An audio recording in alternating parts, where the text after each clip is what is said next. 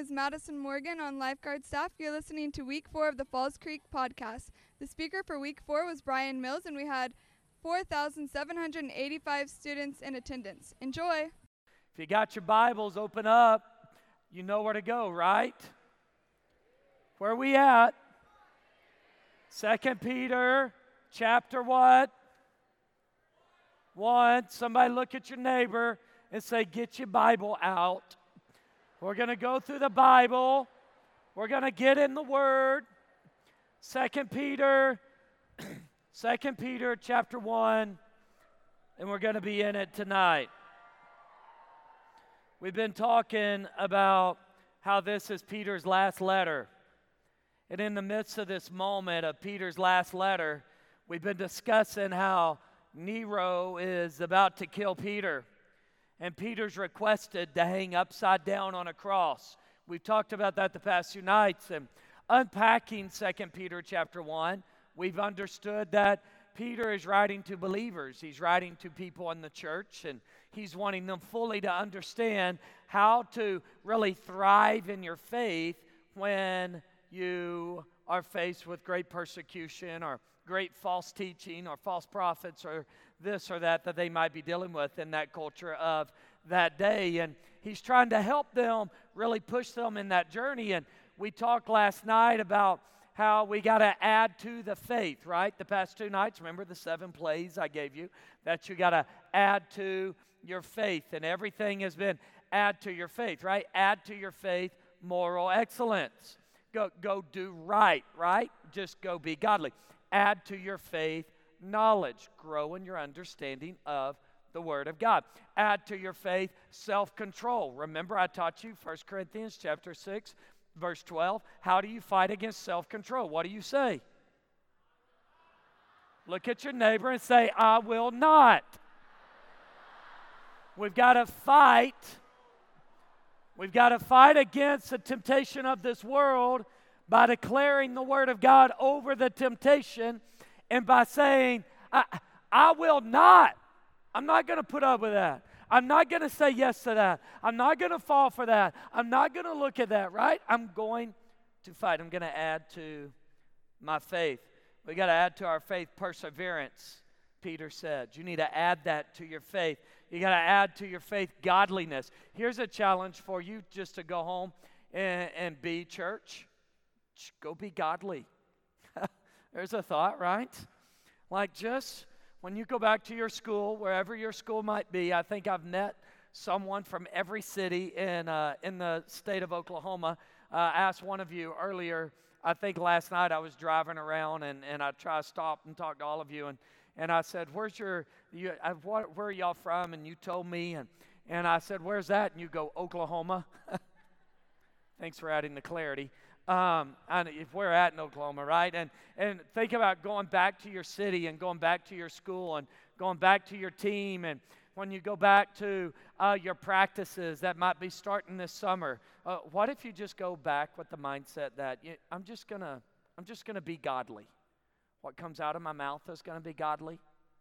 What my eyes look at is going to be godly. The kindness that I'm going to portray is going to be godly. I'm just going to go be godly. You think it would change your city? You think it would change your town?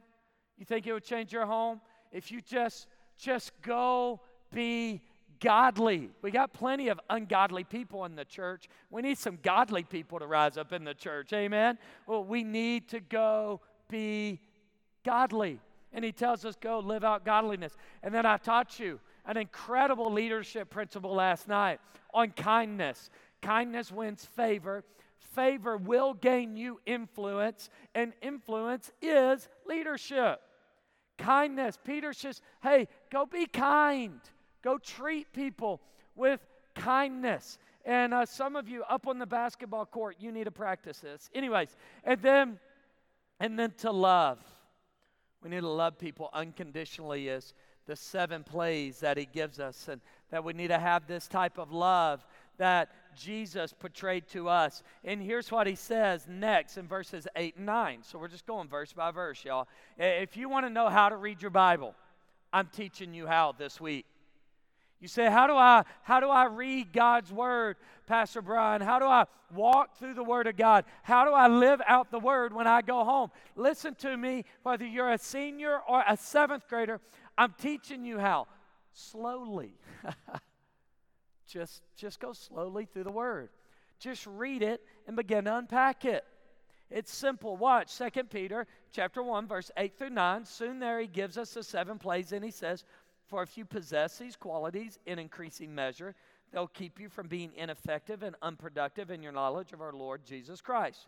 But whoever does not have them is nearsighted and blind, forgetting that they've been cleansed from their past sins. So let's walk slowly. He says, for if. He proposes a question to you tonight.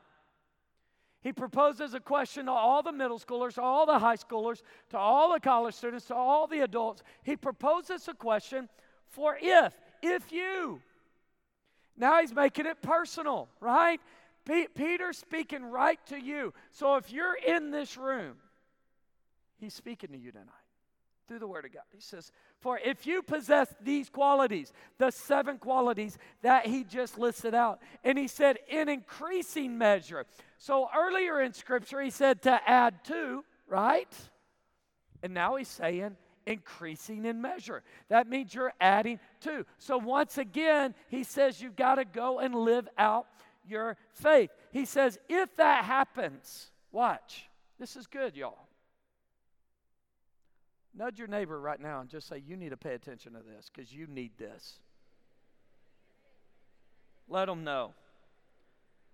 Now look right up here. For if you possess these qualities in increasing measure, they will keep you. It's a promise. Peter is giving a promise to the church. This is a promise to you. You want to go home and not live burned out? You want to get over this whole Camp High thing and forget about that the rest of your life? You want to forget about just an emotional worship moment that kind of gets you emotionally engaged. And by the way, if we operate on our emotions, you're going to live a life that's a roller coaster. Amen? And because sometimes your emotions are high, and sometimes they're low, and sometimes you've got to cry, and sometimes you've got that messy cry where, like, you know that messy cry, like the really bad one. Your emotions will jack you up, right? Well, this is a promise. If you want to get rid of all that, here's the promise. He says, they will keep you.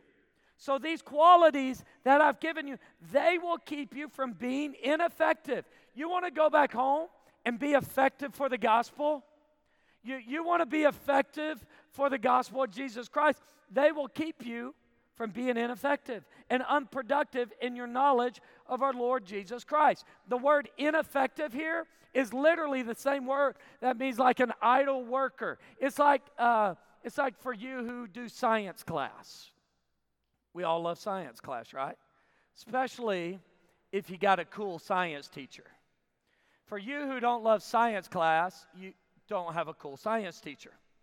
Because a cool science teacher is going to blow something up in your class. Right? They're going to mix something and boom, it's going to go. And it's going to be awesome.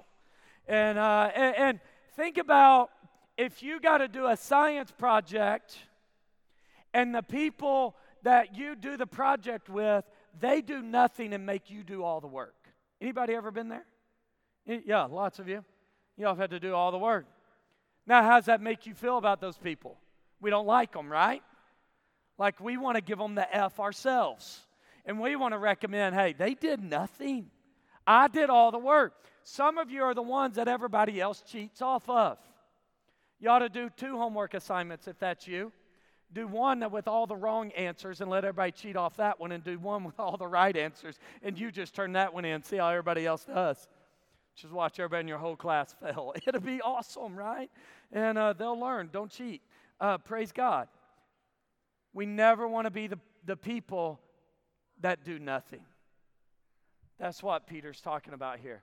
Don't be the idle worker. Don't be the one that does nothing. Don't be the one that is ineffective. Be the one that is effective. Be the one that is doing something.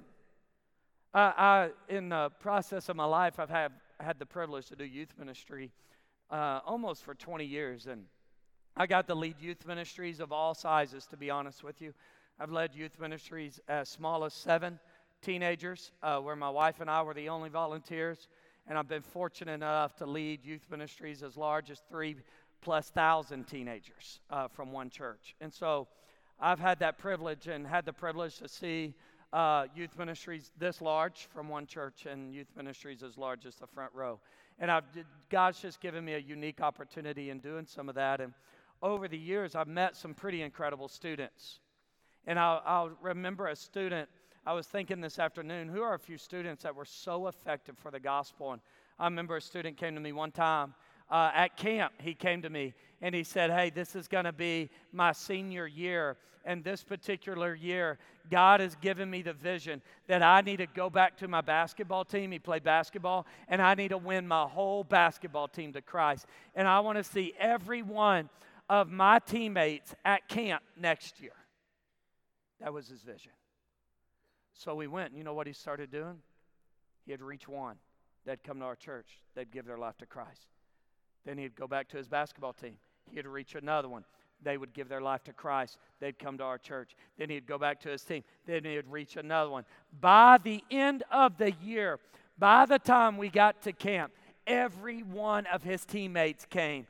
Almost all of them had given their life to Christ and been baptized within that year because one student said, I'm going to go be effective for the gospel. And he wasn't just effective for the gospel by inviting, he was effective for the gospel by living it. We got to go live it. There's another young boy that came to me his 9th grade year. He said, I'm going to go to camp. I said, I know you're going to camp. You go to camp every year. He said, no, you don't understand. This year, there's a baseball tournament, and I'm the main pitcher for the baseball team. So praise God, I'm proud of you for skipping a major tournament to come and go camp. Man, I'm really proud of you. He said, the problem is it's going to be hard for me to bring my friends this year. I said, well, I believe in you, man. Go win them to Jesus. And he said, he came to me the next Wednesday, and he said, hey, I got another one of my friends from the team coming with me to camp. He's signing up tonight. I said, well, praise God. What's your coach say? He said he doesn't know yet. And so then those two went back. And the next Wednesday, they had 5 others from the team join camp. And all their parents said, we're just going to skip the tournament. Now the coach calls me and says, what are you doing with my players? I said, I'm just taking them to camp. That's all I'm doing. He said, we got a baseball tournament. I said, well, I'm trying to invest in them for eternity. Which one do you think's more important? He said, probably eternity. I said, I think so, my friend. And so we load them up. And then this 5 to 8 students that had signed up from one team, they said, hey, we're going to start trying to invite everybody else from the city that's playing in this baseball tournament. So they start inviting everybody. Now the league director that is putting on the baseball tournament calls me. He goes, Pastor Brown, what are you doing? I said, I'm getting ready for camp. What are you doing? He said, I'm canceling a tournament because of you. He said, it's not because of me, man. It's because of the Lord. Amen. You see, what he had wrong was it had nothing to do about me. It had everything to do about a 9th grade boy that decided to be effective for the gospel of Jesus Christ.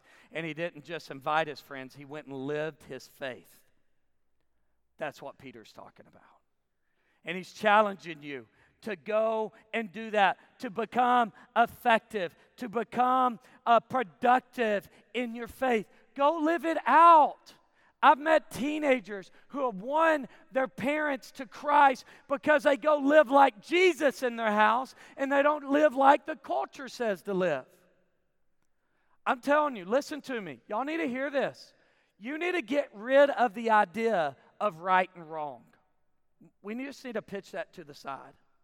Because what is right and wrong today might not be right and wrong according to the Word of God.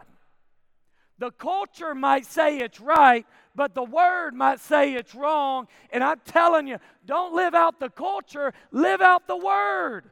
We got to stay in the Word of God. So here's what you do. You live out the wisdom of the Word, not what is right or wrong according to the culture. That's where Peter's challenging us.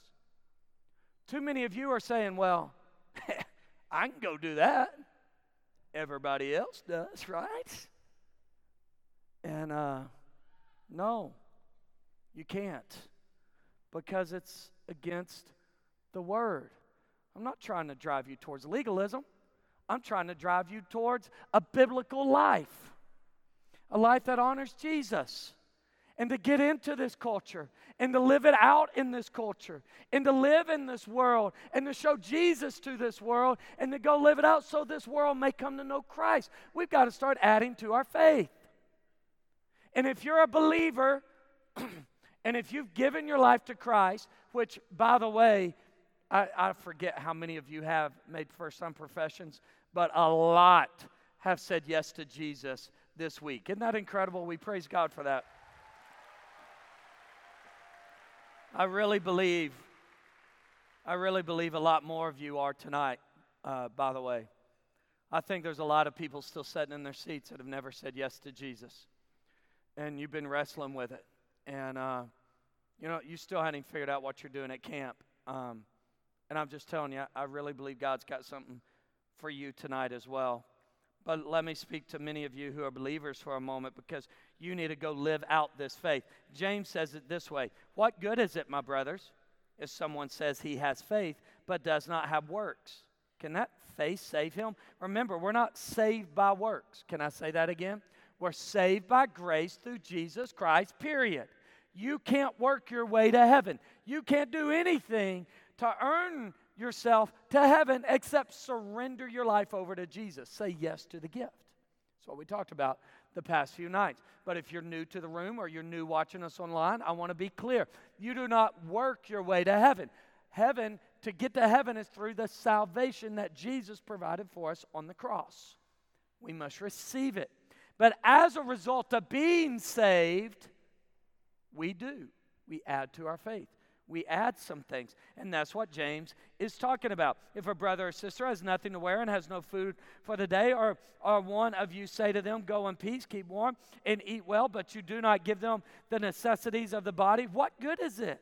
So also faith by itself, if it does not have works, is that you got to add to it. You got to act it out. You got to live it out. Go live out your faith is what Peter is telling us to do. Watch what he says. They will keep you from being ineffective. And then he continues in talking about but whoever does not have them, the 7 promises. So whoever does not have them is nearsighted and blind. Now, the word for nearsighted there is translated into the English form of myopia. Now, anybody who's in the medical profession knows that myopia is the same word for nearsighted. Now, when I was a teenager, I was nearsighted. Matter of fact, I didn't know I was blind until I went for my driver's test. I thought everybody saw the chalkboard blurry, right? I thought the whiteboard was just blurry. I thought my teachers couldn't write. And so I would always move closer because I couldn't see. And then I go to my driver's test. And they give you, how many of you have taken your driver's test recently? Amen. Pray y'all are not driving home the same time I am. And so I walk up to the driver's test and I look in the little box and he says, read the bottom letter. And I go, E. He goes, no, the bottom one, the one you can see the best, E. He goes, no, there's like 5 numbers below that one. I said, bro, all I can see is E. He goes, you're blind. I'm like, man, it's encouraging. Thank you, officer. I'm blind. He goes, you can't take the driver's test.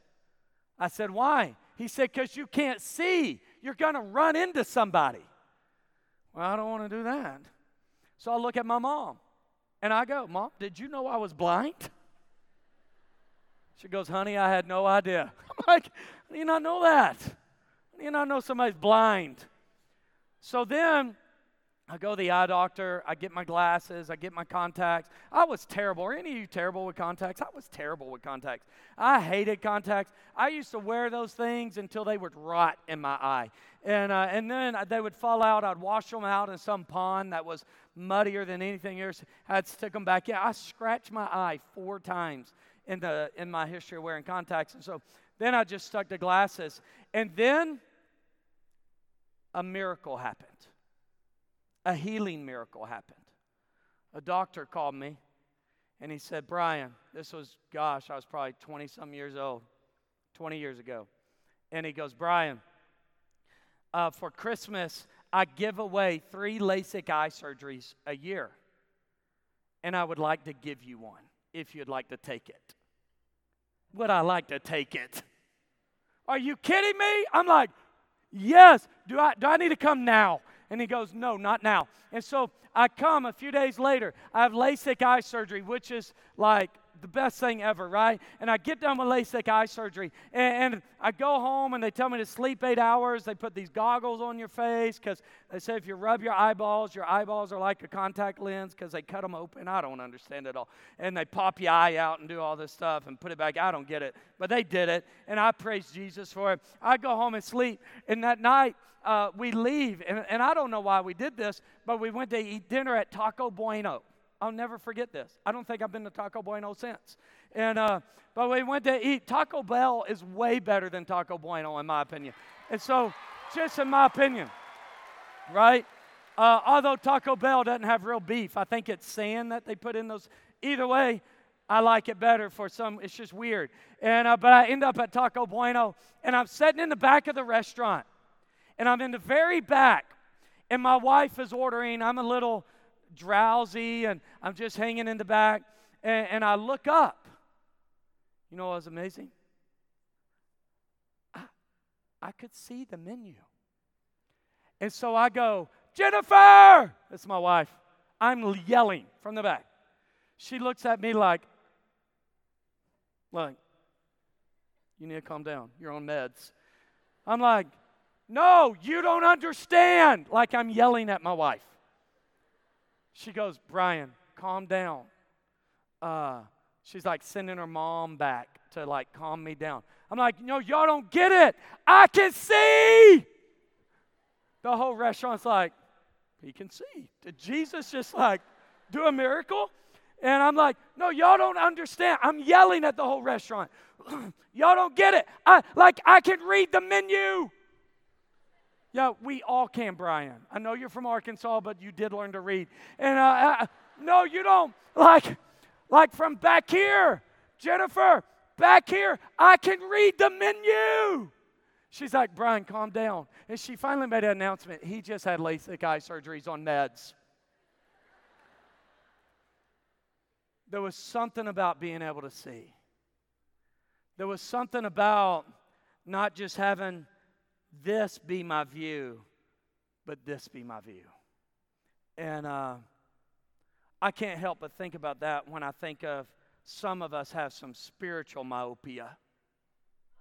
Some of us have some spiritual nearsightedness. Some of you have never given your life to Christ. Why? Because you're so focused here.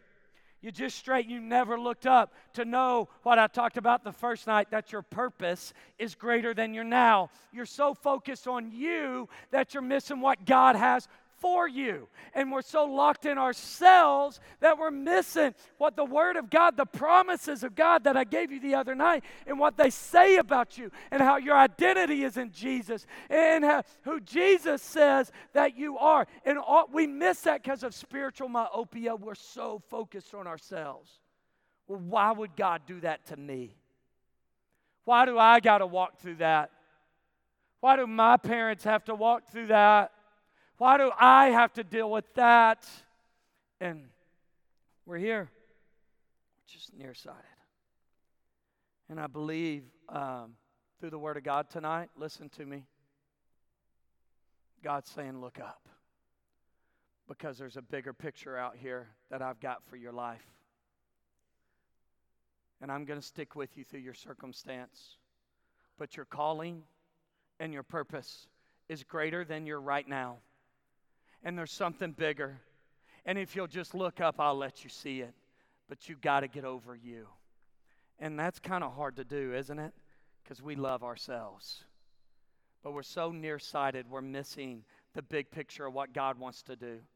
And some of you, the people that you need to win to Christ are right around you. For some of you, the sin that you need to repent of is right in front of you. And you need to get rid of it so you can look up and see what God's doing. For others of you, you need to look up and say, I know that Jesus died on the cross for me. It is time for me to walk down the aisle and surrender my life to Jesus. It's time for me to get over this nearsightedness and to stand up and move towards Christ. For others of you, you're not moving in your process of sanctification, what I taught you, becoming more like Jesus. You're stuck on the starting line because you're just looking down. You've got spiritual myopia. We got to get over spiritual myopia.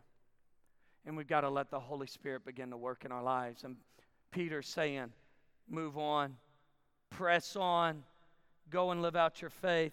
Don't be so about you that you're missing what God wants to do in and through you. Let's finish this. But whoever does not have them is nearsighted, has spiritual myopia, and is blinded. They can't see. But man, I'm telling you, listen to me. I'm telling you, when you allow God to take over your life, I'm just telling you, when you allow God to take over your life and you go and live godly and you do these 7 traits and you just go live it out, you're going to be in the back of the restaurant and you're going to be shouting, I can see! And when you go through that valley and that tough time, it's going to be hard and it's going to be difficult and life's going to be tough. But in the midst of the deepest valley of your life, you're going to say, my God has a purpose for me because I see it. It's bigger than what I'm walking through. And I'm not underestimating what some of you are walking through because it's tough. But I believe God says, hey, I got it. Just look up. I got you. We got to start really believing in God, not just talking about Him. Nearsighted and blind, forgetting that they've been cleansed from their past sins. Forgetting that they've been cleansed from their past sins. We can never forget where we come from. We just can't. You can't forget where you've come from. Too many of us have forgotten where we've come from. We've kind of set it aside. You know why sometimes I think we have to really challenge people to worship? Or we have to really challenge people to pray? I think it's because we forgot the joy of our salvation. That we've been redeemed. That means that Jesus came and reinstated you back to your originally being on who you were meant to be. You were redeemed by the blood of the Lamb. His grace came down. And in the midst of all your mess, and we're all messy people, amen? We're all messy. And Jesus came down, and sometimes we forget that. When I was in South Asia, and I was doing this ministry in this top 10 most dangerous country, one of my associate pastors at the time was leading and speaking to all the persecuted believers. I just spoken the day before to them, and now he's speaking to all the persecuted believers that are in this region that we were in. And how do you even find yourself worthy to stand in front of these people, right? And we're speaking to him. He gets done speaking. He said, hey, I just want to have a moment that we just pray for each other. And we didn't say pray out loud. We didn't say pray silent. We said, let's just have a moment we pray for each other. And he said, would y'all bow your heads? And they bowed their heads. Some stood up and they started praying. I don't even know, they didn't give him a chance to pray. They just start praying and they start worshiping and they start lifting their hands. And the lady behind me is crying out to God. And this man over here is standing up singing unto God. And we didn't orchestrate it. We didn't create it. We didn't get the band to build up. We didn't get the speaker to come out and say, come on, let's lift our hands. It was a moment. Why? Because they remember the day they were saved. They remember that moment. We forget it. We forget the moment. I think that's where sometimes we struggle. Some of you believers need to go back and remember the day you were saved. Some of you that have walked this aisle, you need to write down the day of your salvation. And you need to remember it and always go back to that joy, the joy that Jesus changed you, the joy that you've been set free by the blood of the Lamb. When we start resting in the joy of our salvation, we're no longer debating, we're no longer arguing, we're no longer fighting, we're praising. Amen? We got to remember the joy of our salvation. And Peter's looking at us and challenging us. I'll tell you one other story from a completely different country I went to. It was in the top 20 when I went on the World Watch List, and then I'll be done. I went to Vietnam as a country I went to, and I was in Ho Chi Minh City, which is the southern part of Vietnam, which doesn't have intense persecution. But the middle and the upper part of Vietnam still have pretty intense persecution going on. And they, at the time that I was there, several years ago, at the time I was there, the intensity had risen a little bit, and we had gone in and we had smuggled Bibles to take Bibles into the country, and we just had them in our backpacks. And people ask me all the time, what's it like to smuggle things into a country? It's pretty cool, I guess, scary and everything else.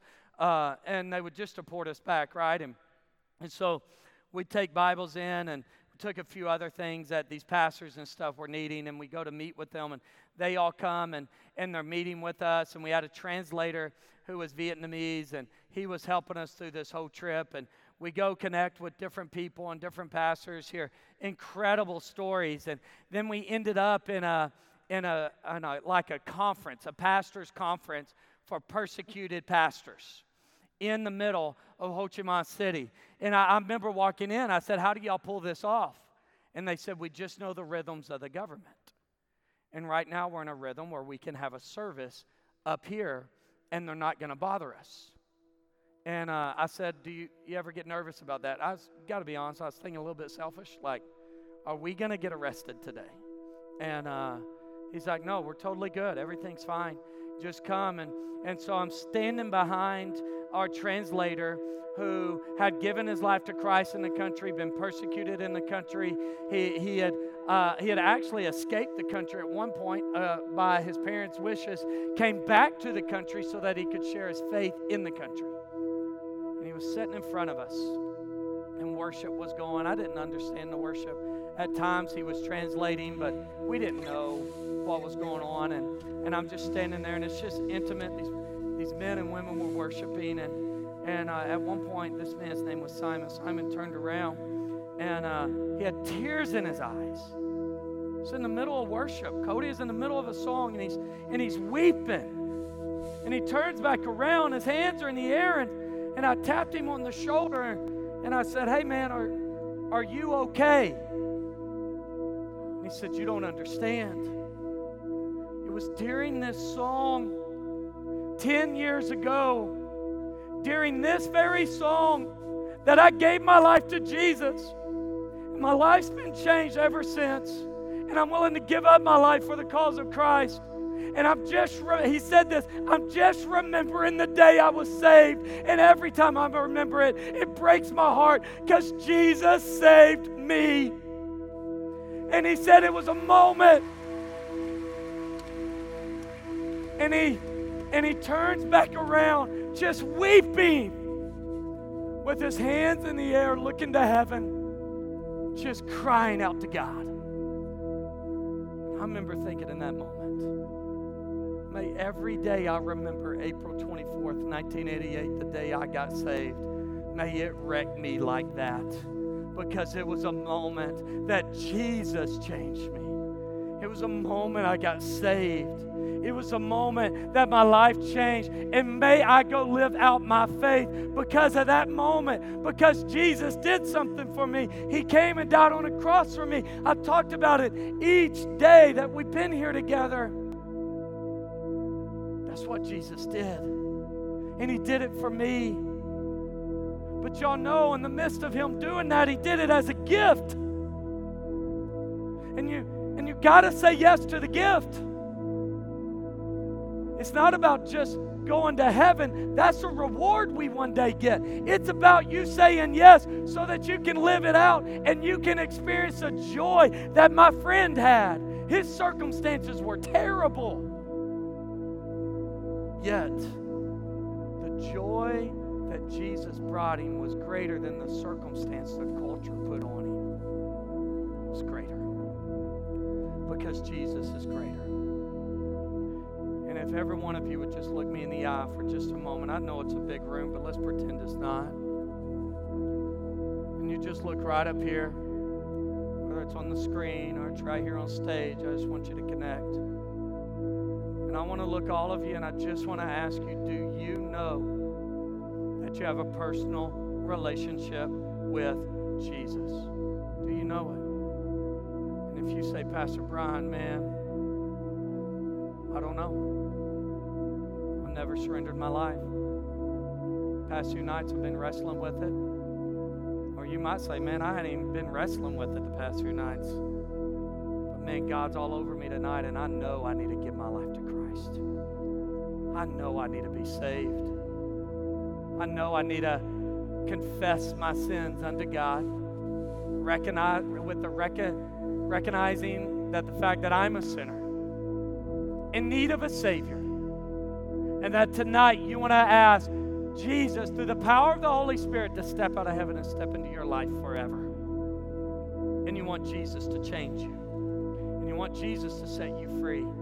And tonight is the night for you. Tonight is the night for you. In just a moment, when we all stand for you to leave your seat, whether it's with one of your friends or by yourself, you leave that seat and you walk right down here and you say, tonight's the night for me. I'm not going to wait till tomorrow. I'm not going to jack around with my lostness anymore. I'm going to surrender my life. At that moment, the joy of salvation enters you and you're redeemed. But you got to say yes to the gift. So I'm going to pray. We're all going to stand and sing. And as we sing, who gosh is working on y'all. Matter of fact, as I pray in a moment, you who know you have a relationship with Jesus, you ought to pray for somebody on your aisle, because there's probably someone in every single aisle in this auditorium that doesn't know Jesus. And you just ought to pray, God, whoever's sitting close to me, would you give them the confidence to walk down? Would you let them know that they need you? So let's pray together. Then we'll stand, and then you come if you need to give your life to Christ tonight. Jesus, man, you've been so good to us at this camp this week, and even the weeks before this, the 3 other weeks. God, your anointing's in this room. Your favor's in this room. The Spirit of God is moving in the hearts and lives of every single kid and student and adult and college student and all in this. Lord, you're moving in lives. And so, God, would you give the confidence to the people in this room that know they don't know you, that don't have a relationship with you, that they know tonight is the night they need to surrender their life over to Jesus. Lord, would you give them the confidence to leave their seat and walk forward, so that tonight they can pray a prayer and ask Jesus to step out of heaven and step into their life. God, would you do that in this room tonight? It's in Jesus' name we ask. Amen. Amen. Thanks for listening.